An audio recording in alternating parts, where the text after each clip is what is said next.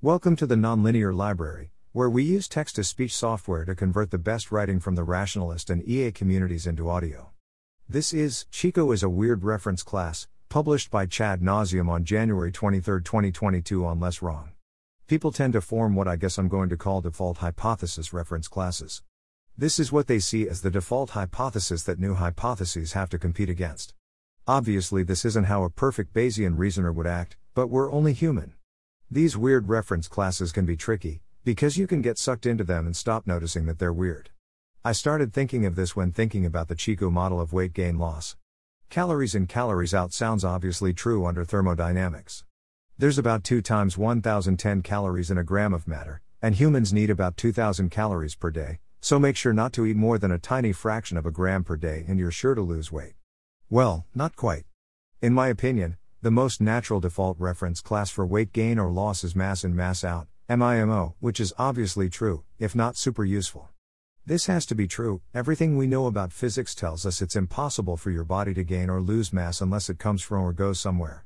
What people mean when they say CICO is that different foods have different amounts of bioavailable energy, and weight gain is dependent on difference between the bioavailable energy you eat and the amount of heat your body produces. This doesn't seem like it necessarily has to be true. People gain weight when they grow, and that's partially because they're eating actual minerals that are deposited into their bones. And these minerals largely don't go anywhere once they're deposited.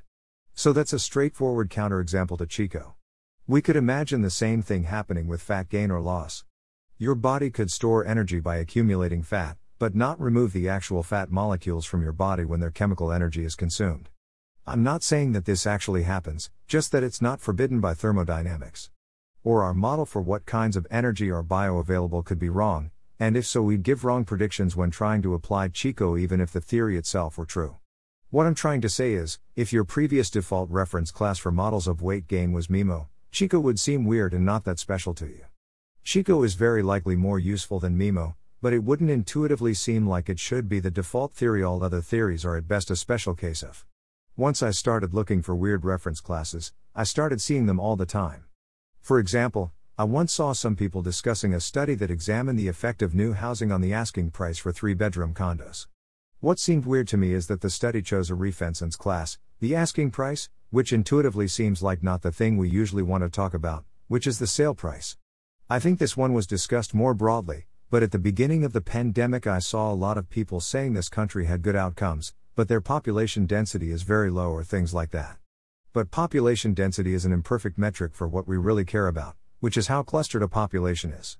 Canada's population density is very low, but you could delete 90% of Canada and probably only lose 10% of their population. This fictional decimated Canada would probably have had similar COVID outcomes to real Canada, but with a 9x higher population density. So the reference class of the difficulty of managing COVID in a country is dependent on the country's population density seems like a sketchy choice for a default reference class of COVID management difficulty prediction generators. Thanks for listening. To help us out with the Nonlinear Library or to learn more, please visit nonlinear.org.